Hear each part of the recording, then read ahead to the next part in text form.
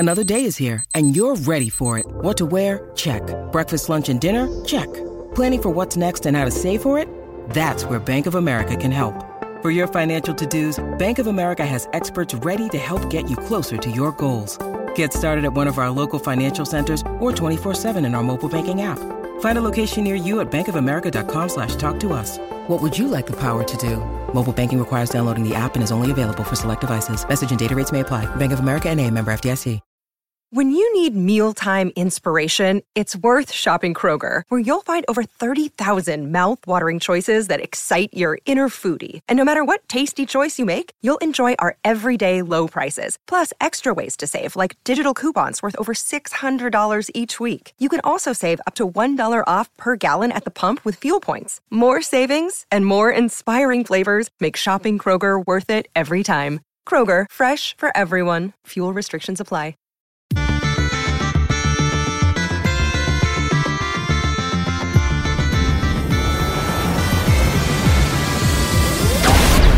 Hello and welcome to the EDHRECast. My name is Joey Schultz and I'm joined, as always, by my fantastic co-hosts. Up first, he puts the I's in harmonize. It's Matt Morgan. So Joey, if in the new year you need someone to talk to, get some, feelings worked out, I hear you should actually go to a music director because they always give very sound advice. Excellent. You never fail to impress me with these dad jokes, dude. That one's rad. What can I say? I take a lot of notes, so I'm always learning. Oh, that's great. All right. Up next, he puts the harm in harmonize. It's Dana Roach. What do you call an old snowman? A puddle, probably. Water would work as well. But yeah, Joel, you're getting too good at this. Did I beat you to your own punchline? You got me. New year, new me. I'm learning. I feel so powerful right now. Matt, is this why you do the dad jokes? It makes me feel so powerful. I'm just mad that you soiled his attempt to make a dad joke. Excellent. That was excellent. Because they melt into the ground. I'm explaining the joke, which always makes the jokes better. So much funnier this way. Yes. All right. Anyway, this is the EDHRECast. EDHREC is the best deck building resource on the web for the Commander format, compiling data from deck lists all over the internet to provide helpful recommendations for new Commander decks. And here on the podcast, what we like to do is give all of that data just a little more context. Matt, do you mind telling us what it is that we're talking about in this week's episode? Well, this week's episode, it's cold outside, so we want to warm it up with some hot takes about Commander. Really get things off on the right foot.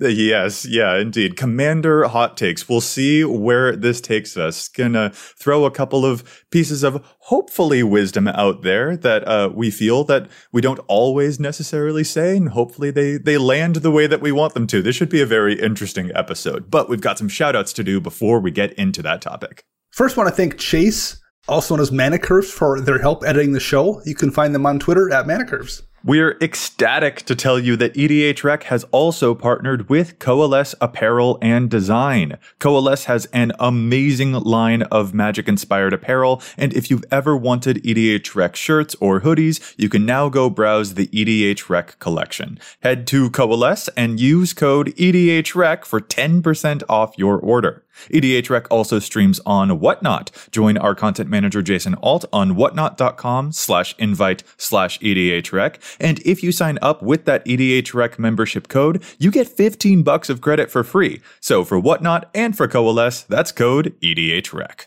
And if you'd like to support the show, you can do so by liking and subscribing on YouTube, subscribing on your local podcast app. It's just a great free way to support the show. Or you can go to patreon.com/EDHRECast, where we have patron tiers of all sorts of levels, whether you want to see everything a day early. We do release episodes a day early to a certain tier of patron, or you just want to join the Discord community that we have going on there. It's great over there. Great conversations with our patrons. It's so much fun. So there's all of that and more over at patreon.com/EDHRECast. And weekly shout out, as always. So Aaron Clem, I don't have anything to go off of Clem. Clementine. Matt. It's your favorite oranges. Vitamin C. There we go. We don't need to make jokes about it. We just need to say thank you so much, Aaron, for supporting us. I'm a man of the people, and therefore I have certain expectations I have to meet. So, Aaron, I'm sorry if I let you down this week. But thank you anyways. You have to give the people what they want, and what they want is dad jokes about everything all the time. Yes.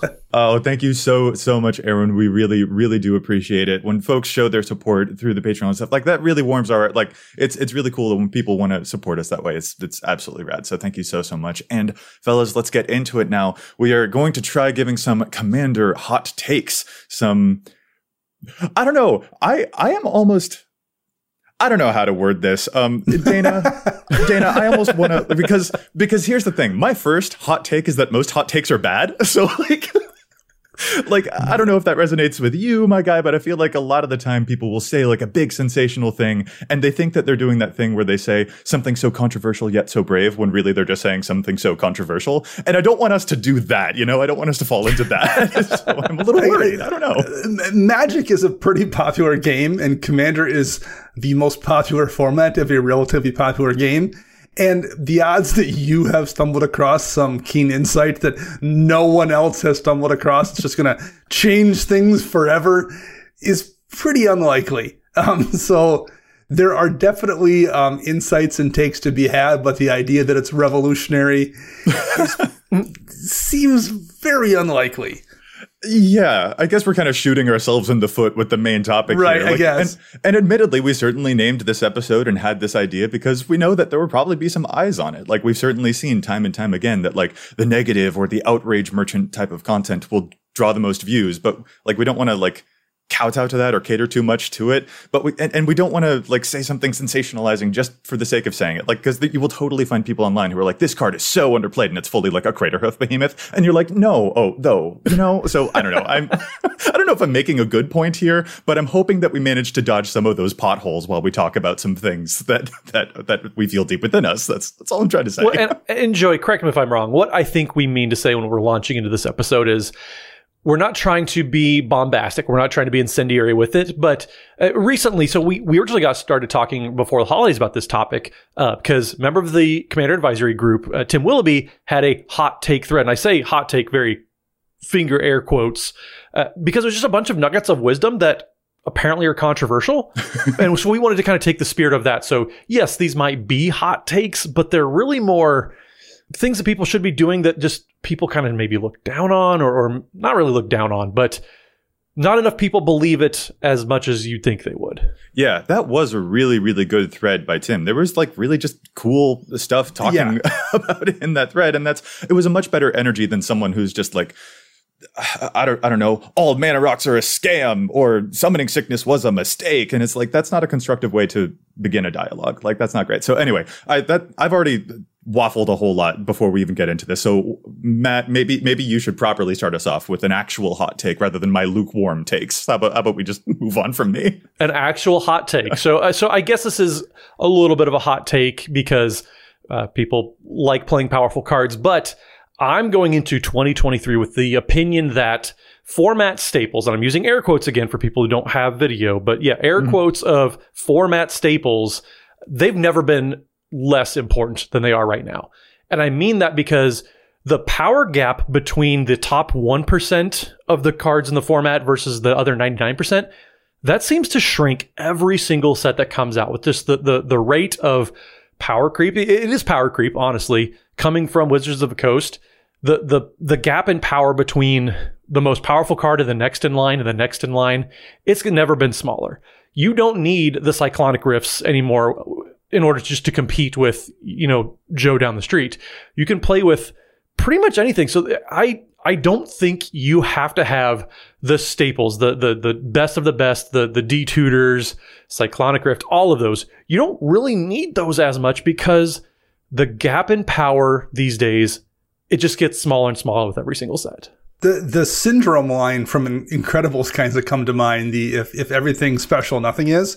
If everything is a bomb, nothing is, right? To a degree. Yeah. If every card is a staple, which at this point, there's a lot of super powerful cards in the Commander deck, more than you can probably run in your list, then that really eliminates kind of the whole notion of staples. That's not to say there aren't some cards. I mean, they're never going to print a better white removal spell than Swords to Plowshares. It's never going to happen. So, that's always going to be a staple that goes in that deck. Right. But you can probably run a replacement for Source to Plowshares that's definitely not as good, but it's going to probably get the job done. Like we're at the point now where even if you don't run those few perfect cards, there's other cards that get you real close in a way that maybe didn't happen 5 years ago. And that unlock more fun play patterns too. Sure. Yeah, absolutely. We talk about all the time on the show about how there's options that they're going to do the same thing, but they're going to be a little more on theme. Say you don't have Deadly Rollick, but you have Astarion's Thirst instead. So you're able to still kill a creature, but if you're playing a +1/+1 counters deck, you just get counters that just buy into your theme, and you're still getting the removal effect. Mm-hmm. There's just so many different versions of that for whatever deck you're building. Yeah. Like, honestly, I would say 98% of games, unless you're playing at the CEDH level and everything is absolutely optimized to a T, you don't really need all of these staple cards. You can get by with cards that are on theme that are just going to have a more fun play pattern, like you said, Joey. Well, and I feel like the idea of the staple or the must play is itself the kind of thing that we ought to retire from our brains. 100%. There are certainly cards that you're like, oh yeah, this would be so good in my deck. But like the number of times that we've seen people say, this is an auto include in Muldrotha. This is an auto include in Atraxa. This is an auto include and auto include. And it's just like, all right, buddy, there are 200 auto includes that you've reported here from Muldrotha. I can't play them all in a Muldrotha deck, though. So, like, we do have to actually start to get choosing. And if they all feel like auto-includes, where's the moment where we get to put some creativity and some zest and our own personal flair into it? And that is a thing that, Matt, I know you're a huge champion of, and I feel like that's at the root of the thing that you're saying here. Where, like, yeah, give more room to yourself and don't feel like any cards... Like, you'd be a bad player for not playing any of those cards, because the idea of them being a must-play... Like, no, assert your own agency in the game. Yeah, like yes, you have to have flour in order to make pancakes. But if you only have flour, your pancakes aren't going to be very good. You have to have other things there.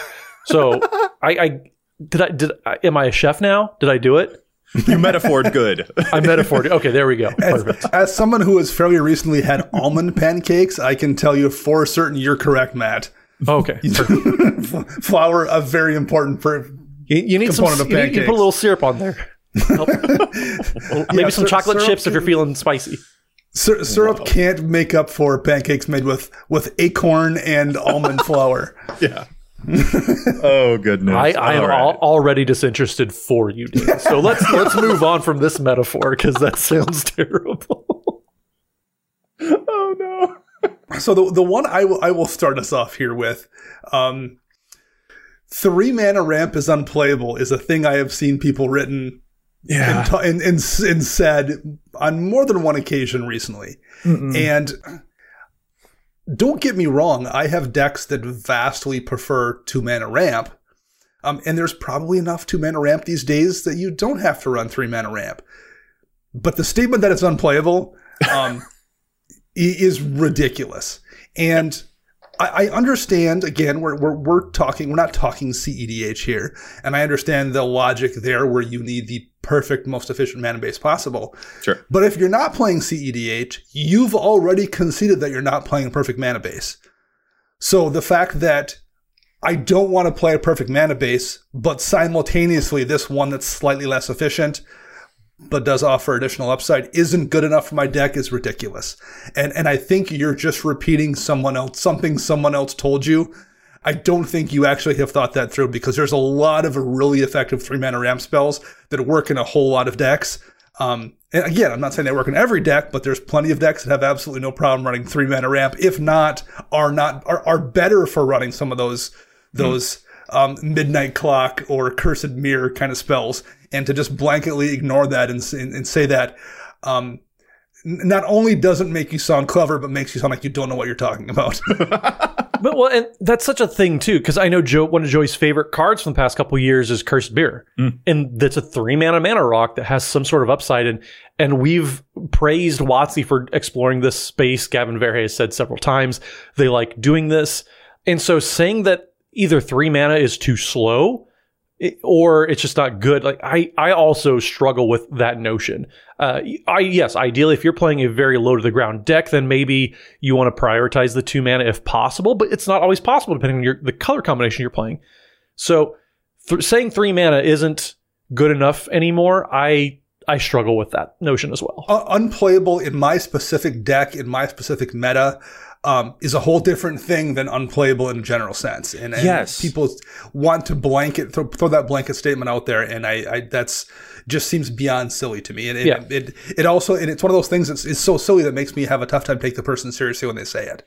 And it's one that we champion the 3-mana rocks a lot on this show. Like, I dare say it's maybe something we've talked about too much potentially. Like, if we keep talking about it every week. Yeah, sure. But we're talking about it now. So right. And so we see a lot of people give us feedback directly where they're just like, no, it's actually unplayable. You guys are totally wrong about this. And it's just like, we don't agree, because we have a lot of fun when we play Heraldic Banner, and then all my 1/1s turn into 2/1s, and then I smash people in the face for 20 damage. Like, that feels pretty good, actually. That's really really great. And yeah, so like just in the way that like staple is probably a thing that we ought to retire. The term unplayable is also a term that I don't like saying, because I don't believe that cards are good in a vacuum. I don't believe that cards are good like as an essence unto themselves. I think that cards are good within context. They are good within a certain type of deck, or they might be not as great in another type of deck. Like, that is the view that is more complex that we actually ought to sink our teeth into, rather than just making blanket statements without nuance. Yeah. Only Sith steal in absolutes, Joey. Wow. Which is itself an absolute. Interesting, Dana. How interesting. Yes, right, yeah. Well, actually. What is going on anymore? Well, Joey, why don't you actually us with something of the controversial take then, since, again, we're finding ourselves just watered down with this. I am a little bit worried. I hope that I manage to phrase this next one well. I don't know if I will, so I appreciate everyone's patience with me in advance. But this is one that I definitely feel down deep in my soul, is that it feels to me a lot of the time that there are a lot of people who watch Magic content, Commander content, gameplay, stuff like that, not for the purpose of enjoying the content, but for the purpose of trying to outsmart the content. Like, people commenting about the mistakes that you made in the game and stuff like that within the comments. And I don't believe that that is the type of thing that makes you a better Magic player or a better citizen of the internet. As a recent example, I was on a Shuffle Up and Play episode on Prof's channel, and that was really, really awesome. And in that video, he pulled a dastardly trick on us where we got handed decks we had literally never seen before. And this was like 8 months ago, like just decks that none of us knew how to play. And there were a lot of people in the comments who were like, oh, you're misplaying this, you're misplaying this. And it's just like, buddy, I'd never seen these cards before. I don't know what to tell you. And so that's just like, yeah, it's not, I don't think that's a very productive energy. And I don't think it is a great way to engage with content. I think that you should engage with content on its terms rather than trying to outwit it, because I don't think that that makes you a better Magic player. And enjoying people having fun together is the point of Commander to me. So I hope I've phrased that well. And I don't know if any of that resonates with you guys, but I hope it does. I think you phrased it well, and it definitely resonates. I would say outsmarting me isn't nearly the achievement one might want to think it is. I have a child who started outsmarting me at age 3. So just because you've figured out something I missed isn't nearly the achievement you might want it to be. I miss things all the time. It's a miracle I show up to record this podcast sometimes. Well, and here's the thing where it gets a step deeper, is that a lot of the time, like, this will sometimes manifest as people like will go into comments of videos saying, oh, there was a misplay here. But the thing that they're trying to actually about, they themselves are wrong about. Right. And I'm just like, see, that's what, like, the desire to try and be the smartest about how this game should have gone, or how you think the rules are, like, that desire will sometimes make you try to correct a thing when it was actually correct in the first place. And Matt, here's a big point that I definitely know that you and I have touched on a lot, is that we can't see what's in people's hands during stuff like a gameplay video. Yes. So you don't know what they're sitting on. You have no idea if they're planning something. All you can see is the actions that are just above board, but they might be hiding a secret from the other players and from the audience. And that's a much more important thing to keep in mind. I think that lesson does make you a better Magic player, because you don't know what could happen and you want to be prepared for anything. I think that is a good lesson to remember, instead of trying to, actually, I guess. Yeah. I unless you have perfect information about what's in the decks, what's in hands, all of that, I really struggle when people backseat play Commander, especially when it's on streams or anything like that. It's really, really hard. Like, you'll find pro players who go back and watch the replays and try to nitpick themselves and find what could have been a better line. And when people who have made a living playing and winning tournaments even look back and look for ways that they could have improved, I doubt that most of us in real time are going to know everything that could have been done better, especially when you don't, like you said, Joey, you don't know people's hands, you don't know things. Maybe you forgot about a card they have in the graveyard that they're waiting to reanimate or whatever else is going on. So yeah, sure. There's a lot that goes into making decisions. And so I also struggle when people say, oh, this was actually the right call. Well, you don't know. Right. Yeah. So that's kind of a thorny one. And granted, again, this is a perspective that we might have a little bit, because we are creating content. So we see the YouTube comments, which are like not the overwhelming majority of people. Like there are a lot of types of people who will watch a thing without commenting on it, watch a thing without, or even just listen to a thing without commenting or whatever. But there's a certain type of attitude that I see online that I don't think is always the type of attitude that actually makes us better. And I really hope that it doesn't translate into them correcting other people in real time. Not like that's, I guess, my ultimate worry is that the attitude of backseating, even in a comment section, might translate into an attitude of backseating in real life games and telling other people what the threat is. Like, you should be doing this, or you ought to be taking care of their commander over there. And that's just, like you said, Matt, backseating is just so, no, that's such a pet peeve, and I really don't want that. So, yeah, kind of a big one there for me. But yeah, I hope that all of that worked out, translated to y'all. I'm gonna take a breath here for a moment. The next one I have here, it piggybacks a little bit off my previous comment about 3 mana being unplayable. And it's that people can get a little bit too hung up, I think, on efficiency in Commander. You can make your deck too efficient, particularly when you're, not playing at the CEDH level. Almost universally, when you pick a more efficient card, you're giving up some utility, right? So like the one that always comes up to me is Nature's Claim. For a single green mana, you destroy artifact or enchantment, you gave the person some life, and that's it. But it's a hyper efficient removal spell versus one of my favorite cards, Deglamour, that has quite a bit more utility baked into it in that it can hit indestructible, or you can wreck a top of deck tutor, or it doesn't generate death triggers, whatever. But it costs an additional colorless mana. So like, you are playing a less efficient spell to gain utility. I understand why CEDH players want to play Nature's Claim. Like, the way that format works, you need to have optimal efficiency to be able to get things done that you need to get done. That isn't true necessarily outside of CEDH.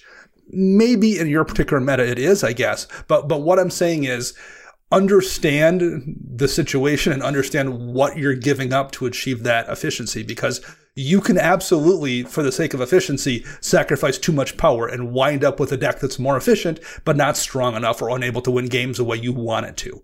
That's just something I think people need to be cautious about, is not assume efficiency is the be all and end all of deck power. Your deck can be less efficient and be stronger than it would be if it was more efficient in such situations. So understand what you're giving up and whether or not that applies to where you're playing and the power level you're playing at. So Dana, I love this point. Actually, I had a fairly similar point that I'm just going to piggyback off of yours, where not optimization doesn't only apply to power levels anymore. It used to be, I optimized the deck, I made it as efficient as possible, but I think there's multiple ways, and I've struggled with this, trying to figure out a way to word this thought process. So I guess we'll do it here in real time. So you're welcome. But the ways to optimize a deck, you can optimize it socially. So you're taking out, say, I know CAG member Rachel Weeks always talks about, board wipes, they just elongate the game, they make the game drag out forever. So maybe you're optimizing a game for social situations where you're taking out your 3rd and 4th board wipe, because you don't want games to go on that long. So maybe you get one. If you don't, whatever. It's a social experience. But also, Dana, you've joked about your Glissa the Trader deck, how you have to play early in the night, you're going to miss too many triggers, stuff like that. So maybe you optimize it for your own experience. So that way, maybe there's a card that might be absolutely fantastic, perfect for Glissa, but you don't play it because you just know you're going to miss too many triggers, or you're not going to be able to play it very well. So maybe you optimize it so that you're able to play it better. So optimization doesn't only apply to how efficient and powerful the deck is. You can optimize it on different axes however you say that word. There's different ways you can optimize a deck, and it doesn't just apply to power level. I love that. And you know what? Here's a thing. Like, I don't know, maybe I've been too online, but like when you were talking there, you mentioned CAG member Rachel Weeks saying, sometimes board wipes can have the effect of drawing out the game and reducing enjoyment. But like Rachel Weeks is not anti-board wipe. And that's yes. A level of nuance that the internet sometimes does not possess. And so I feel the need to like clarify real quick that Rachel Weeks also plays board wipes. We've seen her on game nights casting ruinous ultimatums and things like that, but there's also just, there's an extension to that like the primary thing that is at the forefront here, as you said, is the social experience. And yes, that is a thing that you can also optimize for, and that we love to do. Like, we enjoy playing cards that our opponents like losing to, is a common refrain that we constantly like to bring back up. And that's one more example of it. Yeah, well, because I think we all in kind of experienced that, speaking of doing things in real time, Matt, when the pandemic hit and we all found ourselves only playing on Spell Table, we all had to tweak our decks in one way or another to optimize that experience, whether it was remove cards that like interacted with players in strange ways, play a card from someone's hand or whatever, or just because like you didn't want to be tutoring as much when people couldn't see what you were doing and it just felt weird. That was one of the things that was when I started removing tutors. So there's a lot of things that like you optimize for the play experience versus maybe necessarily power. And sometimes the game is better for having done that, for sure. Well, and that's another thing too, is I know this is kind of controversial for some playgroups, but taking out fetch lands is a way to optimize, because you're saving time shuffling and spending all this time searching for lands and all that stuff. Plus, I mean, you wear out your sleeves faster. That's kind of an unsaid benefit, but I guess there is one. But yeah, taking out fetches could be a way of optimizing for just time. That way you're not spending minutes at a time shuffling, trying to find everything. It slows the game down so much. And so maybe that's another way that you can optimize for the social experience. And going back to how it can also be a personal thing, like, so a little while ago, I made a video about ranking all of my commander decks about how often I actually play them. And that was a very fun video to do. And in that video, I discovered, like, while I was talking about it, I was like, wait, why did I stop playing my Rayhan and Ishai deck as often as I did?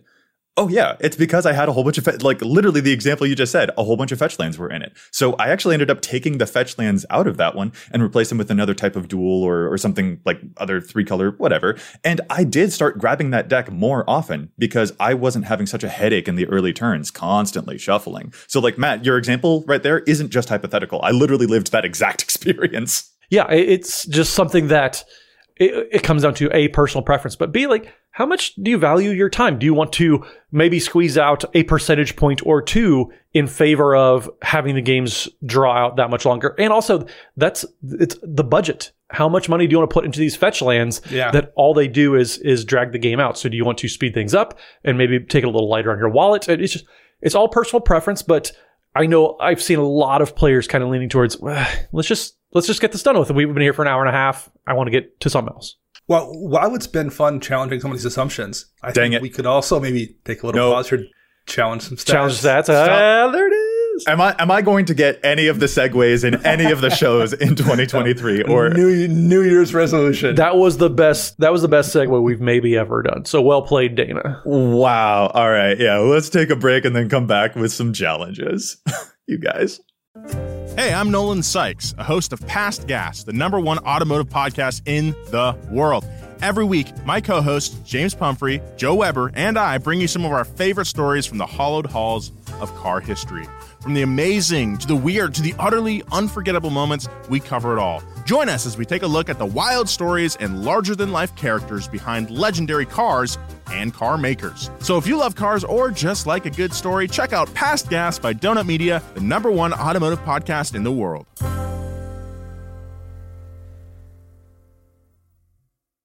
All right. Well, since you guys keep stealing my segues, I'm going to do the first challenge the stats this episode as payback for you. So I'm going to get into mine here. And actually, Joey, we're going to let you do it first.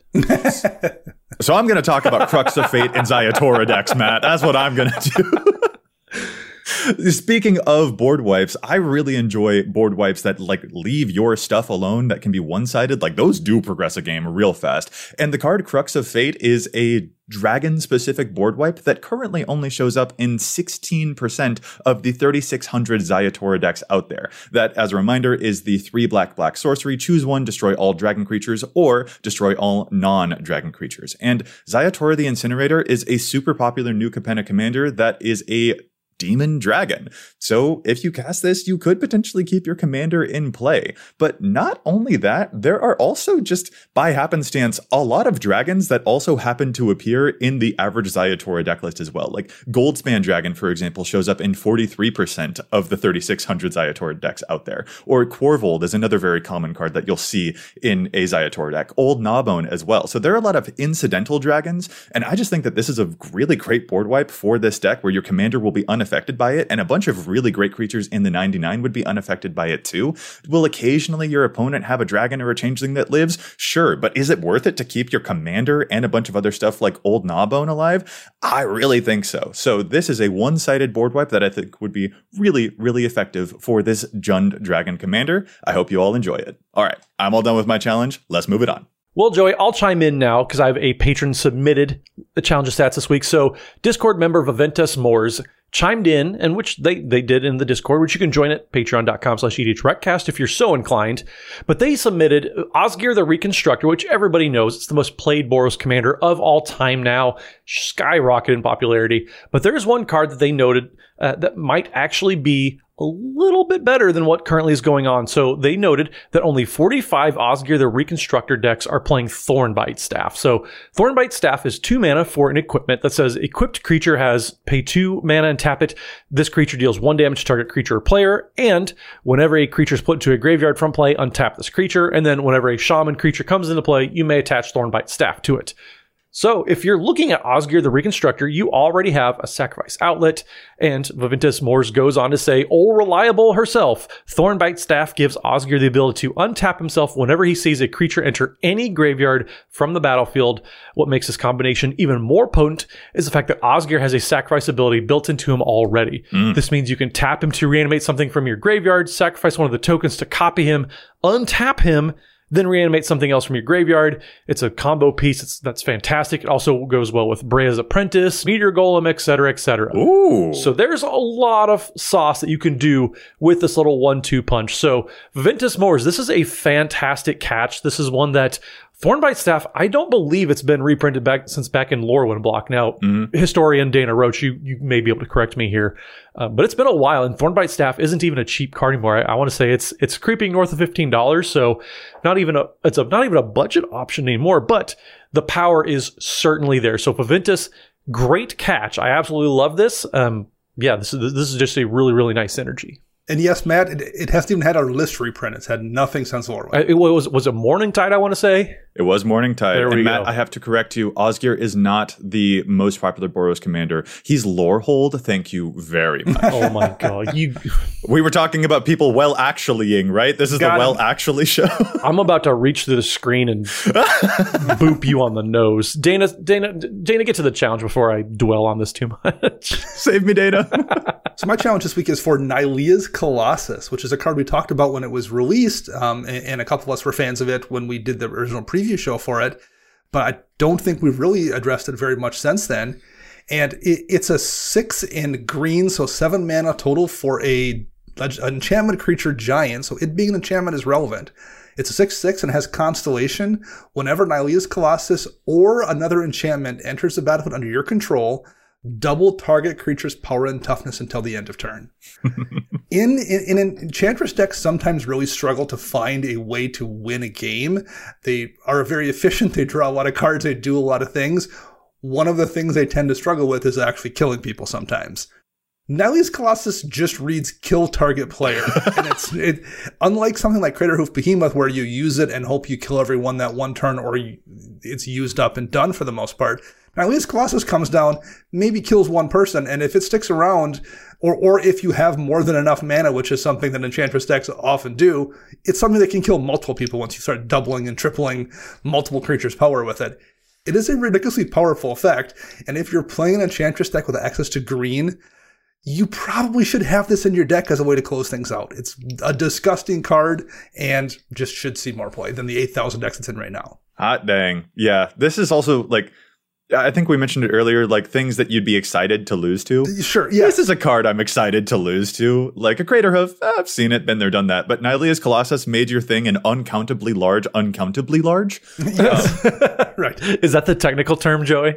Uncountably large? Yes, but make sure that the uncountably large / uncountably large creature has some form of evasion, because otherwise I will block it with my 0/1 plant token. And right. Yeah, exactly. Yeah.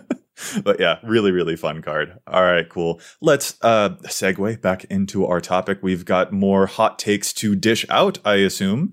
So Dana, if we're going to pass it back to you, what's another scalding hot take or potentially lukewarm take? It's totally up to you that you would like to bring out now. I've got one here.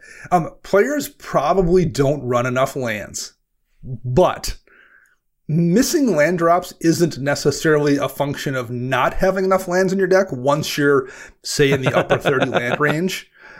I would say more often than not, it's a function of not having enough draw in your deck, particularly I knew where you were draw. Going with this as soon as you opened up, Dana. Yeah. If you're at like 37 or 38 lands and you find yourself missing land drops, the solution to that isn't to add 3 more lands in, it's to add 3 more draw spells in.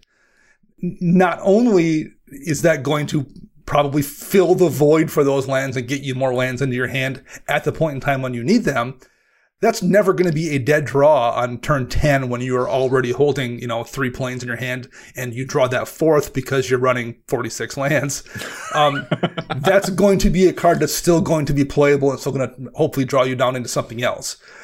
So again, don't get me wrong. There are plenty of people out there that aren't running enough lands in their deck. But just because you're not hitting your land drops, it isn't necessarily because of that. Oftentimes, I think it's because you're not drawing enough cards. Matter of fact, I would dare say just in general, I see more decks that aren't running enough draw spells than I do see decks that aren't running enough lands. I don't know where I would fall on that. I do feel like, I don't know, I do the Upping the Average series on this channel, for example, and it's pretty common for me to open up an average deck list and it's just like, it's 33 lands and the commander is 7 mana. And I'm like, how? Like that just doesn't, I'm just like, okay, you need some more. But I would agree, more card advantage is going to help you out in all of those situations as well. So like cosign is what I'm trying to say. And yeah, I would agree. Like 33, unless you're playing CEDH, is probably not nearly enough. But like, if you're still struggling at 38, that's almost always going to be a function of you just not drawing enough cards or filtering through enough cards or whatever it is. Yeah. And again, it's nuanced because there are some archetypes, like Elf Ball decks, for example, don't want to play 37 lands. That would be ludicrous. They want to play closer to like 32 or 33 maybe, because so many of the cards in that deck are mana dorks that produce a whole bunch of extra mana. And so like your curve matters, the strategy matters, but generally speaking, I do tend to start around 37 or so. And then I also tend to start around like a dozen or so draw or velocity effects because I want to get those lands. I want to actually be able to play my game. Okay, so Joey, you're talking about mana, playing lands, all that stuff. I'm going to make probably the most controversial thing I've said on the podcast ever. I'm going to say that the ABU duels, so we're talking Underground Sea, Plateau, Savannah, those, the original dual lands, those may be the most overrated cards for Commander, full stop. That's not a controversial take at all, Matt. That's just true. But looking at social media, looking at some of the comments that we get, you would swear that these are required. But in 2023, where we've gotten so many rare land cycles, we've kind of hinted at this before, but I'm going to definitively say this episode that I think that the ABU duels, especially for the amount of power that they add to a deck, for the money that you have to invest into them, they are absolutely not necessary. And I would just argue they're just overrated. That no cycle of cards, or just cards in general, might be more overrated for Commander than the original ABU duels. The amount that they will affect your win percentage is vanishingly minuscule. I absolutely agree. I don't think that's even a controversial. I don't know if that's a hot take. That feels like a pretty, like that's a take. Like that's it's just a take. Yeah, it's just a take then. But and I'm not saying they're not powerful, but like I said, when I mentioned earlier the power gap between the top 1% of cards with the rest of the field, this especially is where the gap has gotten extremely small. There's so much that you can do with all your rare lands. I just don't see, especially for the price that you have to pay, I don't think these are worth it at all. So I will throw some personal experience in here. up until about halfway through this year, I had dual lands, ABUR duals in all of my decks. I was lucky enough to get them when they were relatively inexpensive, and I had them for every deck I had built. It just worked out that way, or the couple I didn't have, I had picked up, again, fairly cheaply. So if I was running an Izzet deck, I had a Volcanic Island. If I was running a Azorius deck, I had a Tundra. And I wound up taking them out in the middle of the summer or so. I was trying to put some money together to buy Twitter, and it wound up not working. But wow! Wow! I'd have done a better job, but whatever. Let's not get into that. So I wound up getting rid of all my ABUR duels, and I honestly can say since I've done that, I don't know if I've noticed one time where I've been in a situation where like I wish I had that to go get here. I literally don't think it's made a difference at once in any of my decks. Now, granted, I'm playing 2-color decks almost exclusively, so I don't maybe need the fixing as badly as you might in, say, a 5-color deck where it may be a little bit more beneficial to be able to, fetch into an untapped duel. But for me, it's been entirely irrelevant not having them in my decks. Yeah, I absolutely feel you on that. And I guess that actually, Matt, that makes me want to jump into a thing that I think might be a controversial thing that I say specifically to you, actually. I think this might be a point upon which we disagree. So I hope you're ready for that. Okay. Because I know a thing that you've mentioned before is that you are not a fan of the way that Wizards of the Coast has been designing explicitly, it does card designs explicitly for the Commander format. And you preferred the time when Wizards of the Coast just let Commander players figure their own stuff out and they weren't catering so much to it. And Dana, I guess you also share that perspective to an extent as well. I know that Matt has said it more explicitly, but I don't want to assume anything, but I know that Matt's definitely said it a lot. My thing here is that it is fine that Wizards of the Coast designs for the Commander format. It's the thing that I think isn't fine is when they started to do the designing for Commander at the expense of other formats. That to me is my line. Whereas like here are some things that Commander players will like. I don't have any problems with that at all. Like I've mentioned it before. Grey Merchant of Asphodel was a pre-Commander design kind of design, or Rhystic Study. Like that's not a very good card for the format with the play patterns it encourages and how much of a nuisance it is. So that was like a pre-EDH focused type of design that I don't really like. And I do like a lot of things that were designed explicitly for Commander. I think there are some really great Commander designs, like Baldur's Gate was a set that we totally like a whole lot of Legends from. And that wouldn't have happened unless they were designing for Commander. But when they make Commander designs that stomp all over other formats, that's when I'm like, okay, WotC, let's take a seat, babes. Like this ain't good. This ain't good for us. So that's my line. And I don't know where you feel on that, but I hope that we can have an actual dialogue about it instead of, doing the internet thing of yelling at each other or whatever. I don't know. So I absolutely do love the distinction that you made of. It's not that you don't want Commander to be the not the focus, but a major consideration. I think is a fair point to make when it comes to designing cards. I think that's totally fair, but at the expense of other formats, because Legacy has been kind of upturned a little bit, and Eternal formats always seemed to, True Name Nemesis years ago kind of put Legacy up into a tizzy. So yes, at the expense of other formats is a really, really good distinction that I can actually 100% get on board with. My original sentiment of we don't need Wizards of the Coast designing cards for Commander, I think that more was a broad thing because we'll get by with everything.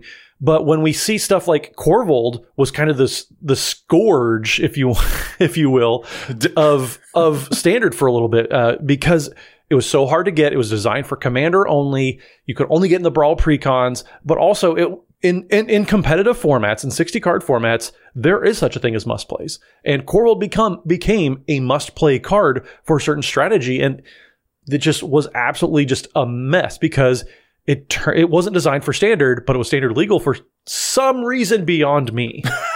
And so, yes, when people are designing cards for Commander, but it spills over into other formats, that's where I really struggle with how things are kind of getting intermingled between. Yeah. Companion doesn't even do what it's supposed to do because they wanted Commander to be in Standard, and that just didn't work. So yes, that is such a great example for it. Yeah. Yeah. When you see cards that were designed for Commander ruining other formats, that's where I have the issue. And I'm just like, you don't need to do this for us. We'll be just fine. Yes. And I completely am on board with your, like, we will be just fine. If they stopped designing stuff for Commander, I'd be like, you know what? Yeah, we'll be good. A lot of people might even prefer it that way. I'd be fine with that too. I'm generally it's only a problem for me when, like, you know, the initiative did whatever the initiative did to Legacy, for example. I'm like, this is an issue. And it creates, again, such a horrible thing online where a lot of people who play Legacy get mad at Commander players as though we're the ones who were at fault for that. And it's just like, we didn't make the cards. I don't know what to tell you. So, like, it just gets all types of thorny. And that's where I'm like, that is why that's my line. So, so I have some things to say about this and some thoughts. So yeah, okay. So one of the things we've lost out on is that sense of exploration. They're printing for Commander, and they know exactly, for the most part, what the card they print is going to wind up doing. So it's very challenging to find a Commander and brew it in a way that hasn't already been planned out in advance and known that you would do that thing with it. Whereas once upon a time, you would find this card printed, you know, back on Odyssey block and be like, oh, wait a minute, I can use this Commander to do this thing and build this deck. And, like, there was this sense of discovery there. And I think back to, like, when I first started playing, you know, World of Warcraft, there were situations where, like, I would find myself in a zone late at night. Winter Spring would be the one that springs to mind. And there's nobody there. And I don't know if anyone on my server had been there yet. Like, had anyone figured out how to get through this tunnel to get to this thing yet? There's nobody here right now. I've never been here. Possibly no one on the server has been here. And, like, that sense of wonder and exploration is a really, really cool thing. But that's not replicatable. It's not replicatable in World of Warcraft because it requires, like, this giant amount of content that they've made on release and they will never make again. And it's not replicatable in Commander because it requires this backlog of 20 years worth of legends that no one was using in this format for years. So, like, that thing is gone, but it's not gone because they print for Commander. It's gone because it can't exist again. So while I miss that isn't the fault of them printing for Commander. And I do think people conflate those two things. They feel that sense of wonderment is gone, which it is, but that's got nothing to do with the fact that, like, they're printing for Commander and everything to do with the fact that the format is just different and there's a lot of folks playing it and frontiers can only be explored once before they're no longer a frontier. Yeah. Wow. Sorry, I'm so moved. I'm so moved. Sorry. So while I missed that, I get why it's not a thing. I'm not blaming anyone for that thing. I do think my one complaint I had about them printing for Commander is there was a window where they weren't just printing for Commander, they were printing to make cards be the most desired card to use in Commander in whatever color pair they were. There was a conscious attempt. I felt like in knowing how business works and the desire to sell product, there was an attempt to make Chulane the best Bant card ever printed or best Bant Commander ever printed. An attempt to make Marin the strongest Golgari reanimator thing ever done. And Muldrotha being the only thing you wanted to play in Sultai colors. But I feel like they've moved past that phase of design as well. So, like, I definitely had an issue with that where it felt like they were printing these commanders that kind of forced people to play them, or you were going to be doing weaker things than everyone else, other commander could do in that color pair. But again, I think they've moved past that. So, like, I no longer feel like we're in the state of design where they're doing that. So I actually kind of am on board with you. I think it's fine. And I also think that it's accidentally corrected an issue I also kind of used to have when I first started playing, where a set would come out and there'd be like 5 legends in the set. So you'd get hyped to build that one legend and show up at your LGS, that week, and 4 people would have built that same deck because there was 5 commanders, right? And 2 of them were bad. So like people would build the 3 that weren't, and you would just have a ton of overlap. Nowadays, there's 50 legends per set, and there's a new set coming out in 2 weeks. Like, there's a really good chance that even if you grab the most popular commander from your set, you're going to show up at your LGS and no one else is going to have that deck, just because mathematically that's just how that breaks down. So I think they've accidentally also like addressed a weird issue that used to exist where you just see different decks constantly because there's so many different brewing choices. And I think that's healthy for the format as well. And I like seeing that. I like seeing that many different decks. And many times I can go a month without playing the same deck twice. That's fantastic. Dana, that definitely hits with me. Like that is definitely a silver lining of the fact that they're making, 100 new legends every set. Right. And I'm saying I want them to go back to only making like 5 or something legends per set either. But this is where the nuance re-enters the conversation again. Like, as you said, when they design those commanders to do a very specific thing, we end up with a lot of decks that can feel prescriptive. Like how we've seen in the data that Kadena or Gavi decks or things like that tend to look extremely similar from one player to the next. Like, those commanders' designs don't leave a ton of wiggle room because they're so specific in their strategy. And like, a lot of people would blame, quote, net decking as the culprit there, but like, the reality of having 30 plus legendary creatures every set release is that those designs have to be super niche. And the more niche a commander is, the smaller its pool of synergies is going to be, and the more you'll have to rely upon the best of that small pool. And so your deck is inevitably going to look just like someone else's deck with the same hyper niche strategy. So, that's all, a lot. It's and also, I guess I've voiced this on episodes before, but I guess I'll state it again here as well. But like, my other big beef with getting so many legends every set is that WotC really quickly refashions or repurposes some of the exact same designs in quick succession. So, like, we had Wolfgar, who doubles attack triggers. And then shortly afterwards, we got Ishin, who doubles attack triggers. Or this past year, we just recently got Celestine, an awesome new take on mono white. She reanimates your stuff based on life gain. That's really cool. And then we immediately afterwards got Rodolph, who is Orzhov and who reanimates based on your life gain. It's the same thing we just saw. And so, yeah, that repetitiveness just feels like also kind of And this is also to say nothing of the way that all of these increased number of legends is a thing that we've seen affect WotC's design choices in other ways. Like, we've seen them play faster and looser with making non-legendary copies of things. So anyway, yes, there's definitely the silver lining, but I guess I'm trying to say that I still have angst about this. And as a consumer, I'm not sure what else to do except to just voice the concern. And as a player, I am not sure what else to do about it except to just recenter myself and figure out the stuff I like and what makes me drawn to the game in the first place. But yeah, it's all complicated.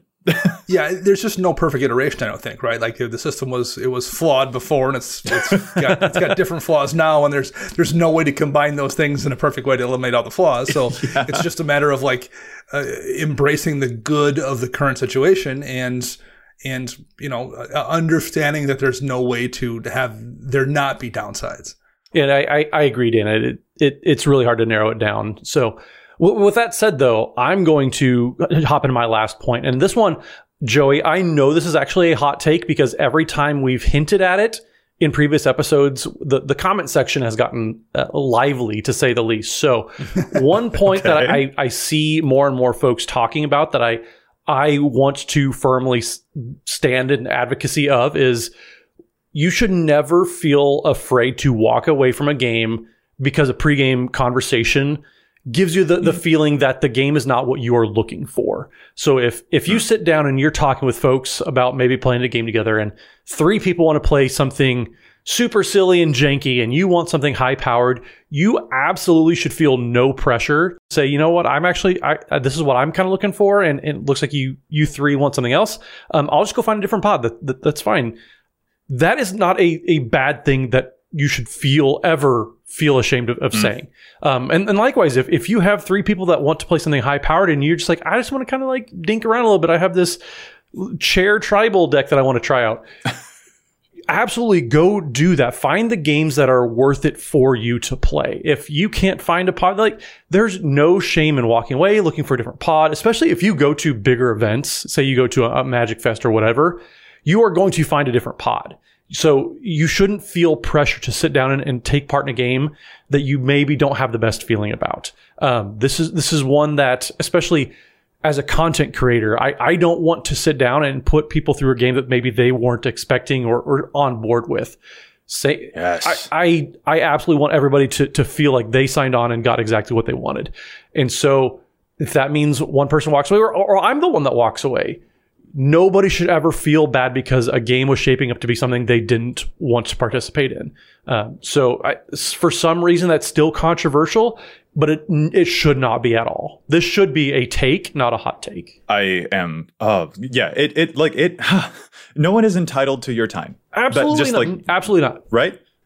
Like, yeah. And so, yeah, people think that it's rude if you leave. Like, no, you know, you are a grown person who knows what's good for them and you know what's not good for you. And if stuff isn't meshing and you don't feel comfortable doing the thing, yes, yeah. And I have seen plenty of the rhetoric online that you're referring to, Matt. And it sucks that people think that that you'd be rude if you asserted your boundaries and you held fast to what you do and do not want to do. Like, goodness. Yeah, you're right. That shouldn't be a hot take. Not at all. But I have seen people try to argue to the contrary. And it looks foolish when they try to argue to the contrary. No one is entitled to you but you. And boundaries are one of the most...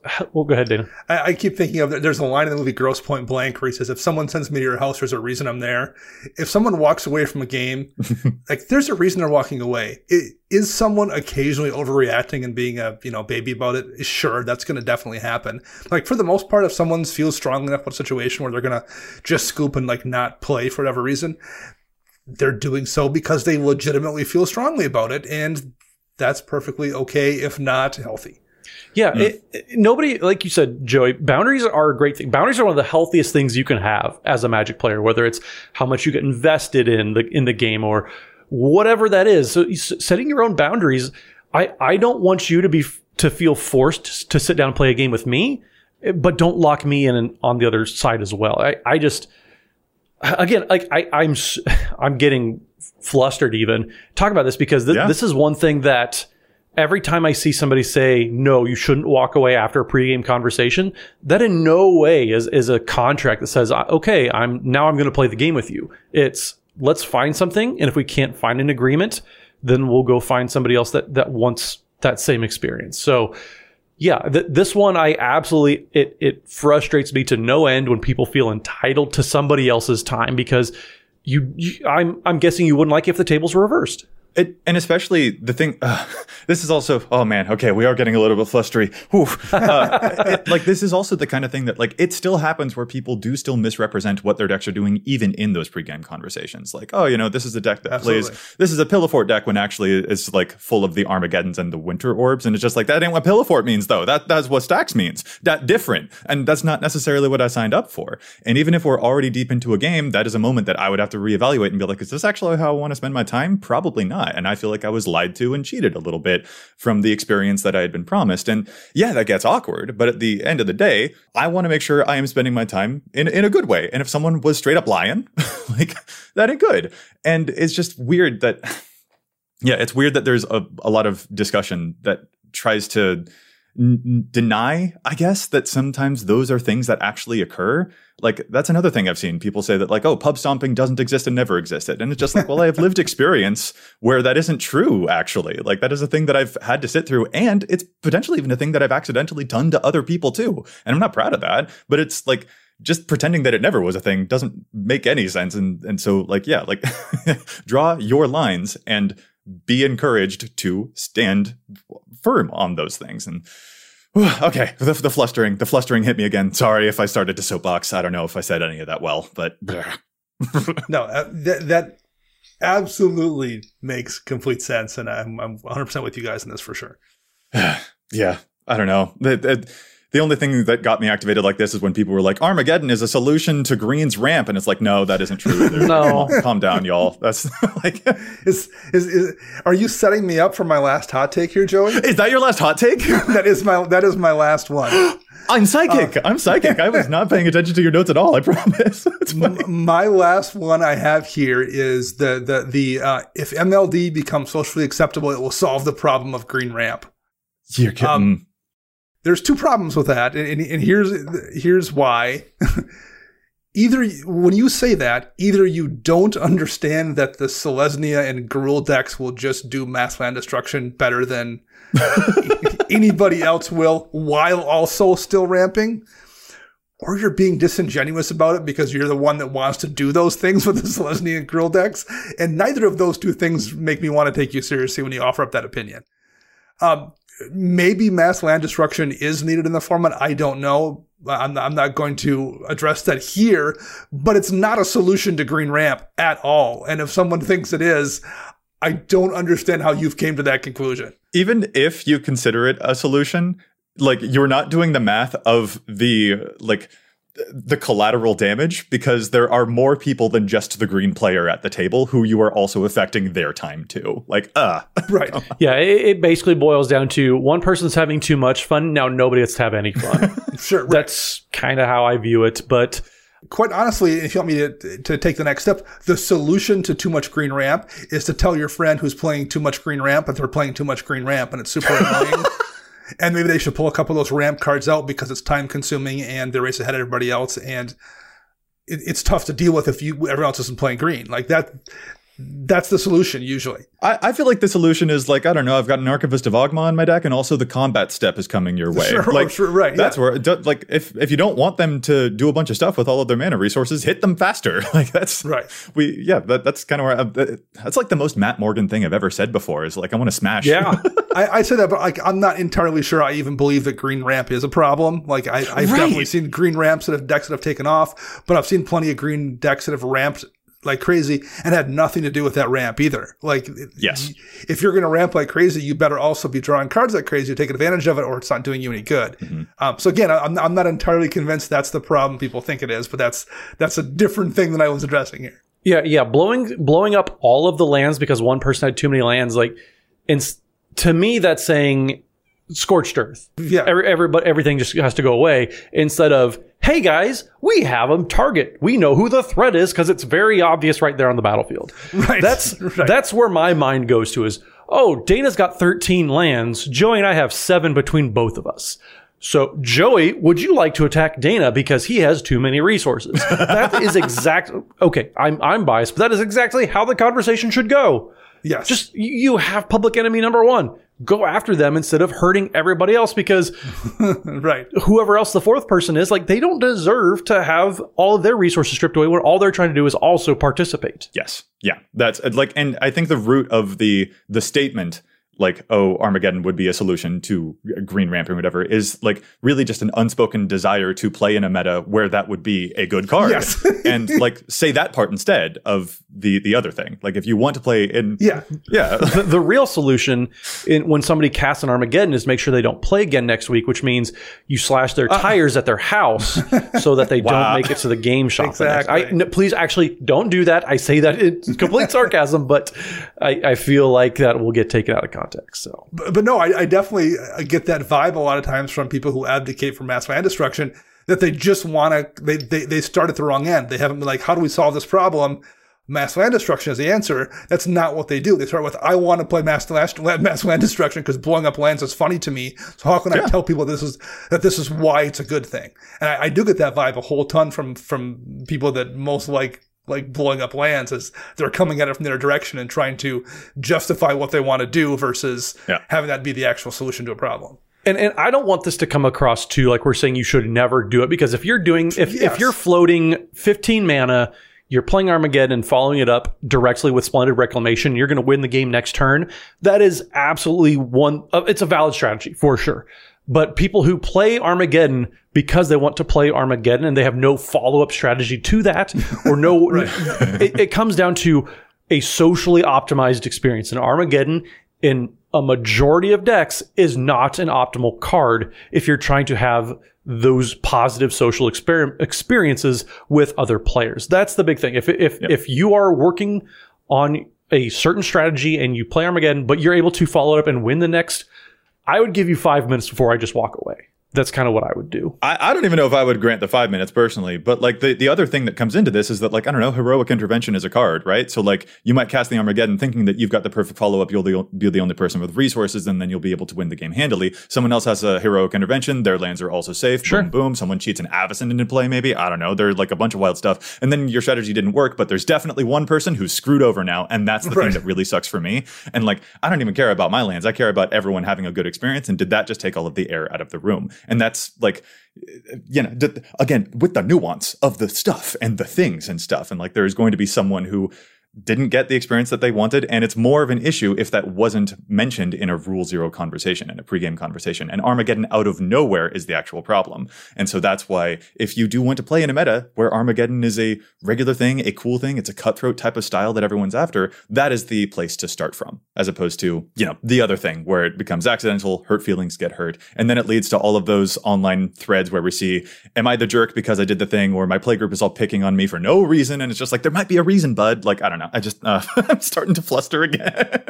Well, Joey, for the sake of our combined blood pressure, we gotta watch out for Dana anyway. So, but let's wrap this episode up. I feel like we did enough to stir the pot for the community. I'm sure we're going to get the comments, and that's totally fine. We love the engagement for sure. But let's wrap up because my head hurts already.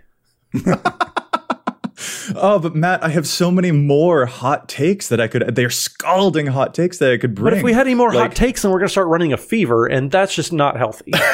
So maybe we'll have to just do another hot take show down the road. There we go. There we go.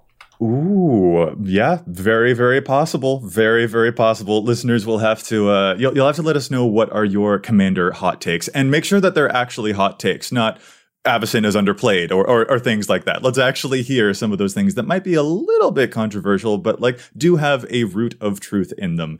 And again, I hope that we've succeeded in not just being sensationalized about it, but communicating a lived experience and a thing that might not always go with the wisdom of the masses, so to speak. This is complicated and nuanced, and that's what we like to see, is the complication and the nuance, because people are very, very complex, and we hope we've been able to share some of that type of experience with you.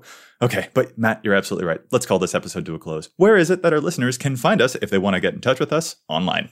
Yeah, so you can find me over at Twitter, so at Mathimus55, that's MATHIMUS55. And don't forget, over at twitch.tv/EDHRECast, we are streaming every Wednesday evening. We have games, we have guests, and it's always a super fun time, so make sure you tune in for all of that as well. And Dana. You can find me on Twitter at Dana Roach. You can hear me on my other podcast, CMDR Central. I'm writing articles for EDHREC and Commander's Herald, and you can find all of us together at patreon.com/EDHRECast. And I'm Joey Schultz. You can find me at Joseph M. Schultz on the online. And you can find the cast at EDHRECast on Facebook and Twitter and all of those online places too. Plus, if you got a question for us, you can contact us at EDHRECast@gmail.com. Our thanks go out once again to Chase for assisting me with the post-production of the show. You can find them online at Mana Curves. Listeners, we'll be back at you next week with more data and insights. But until then, remember, EDH wreck your deck before you wreck your deck.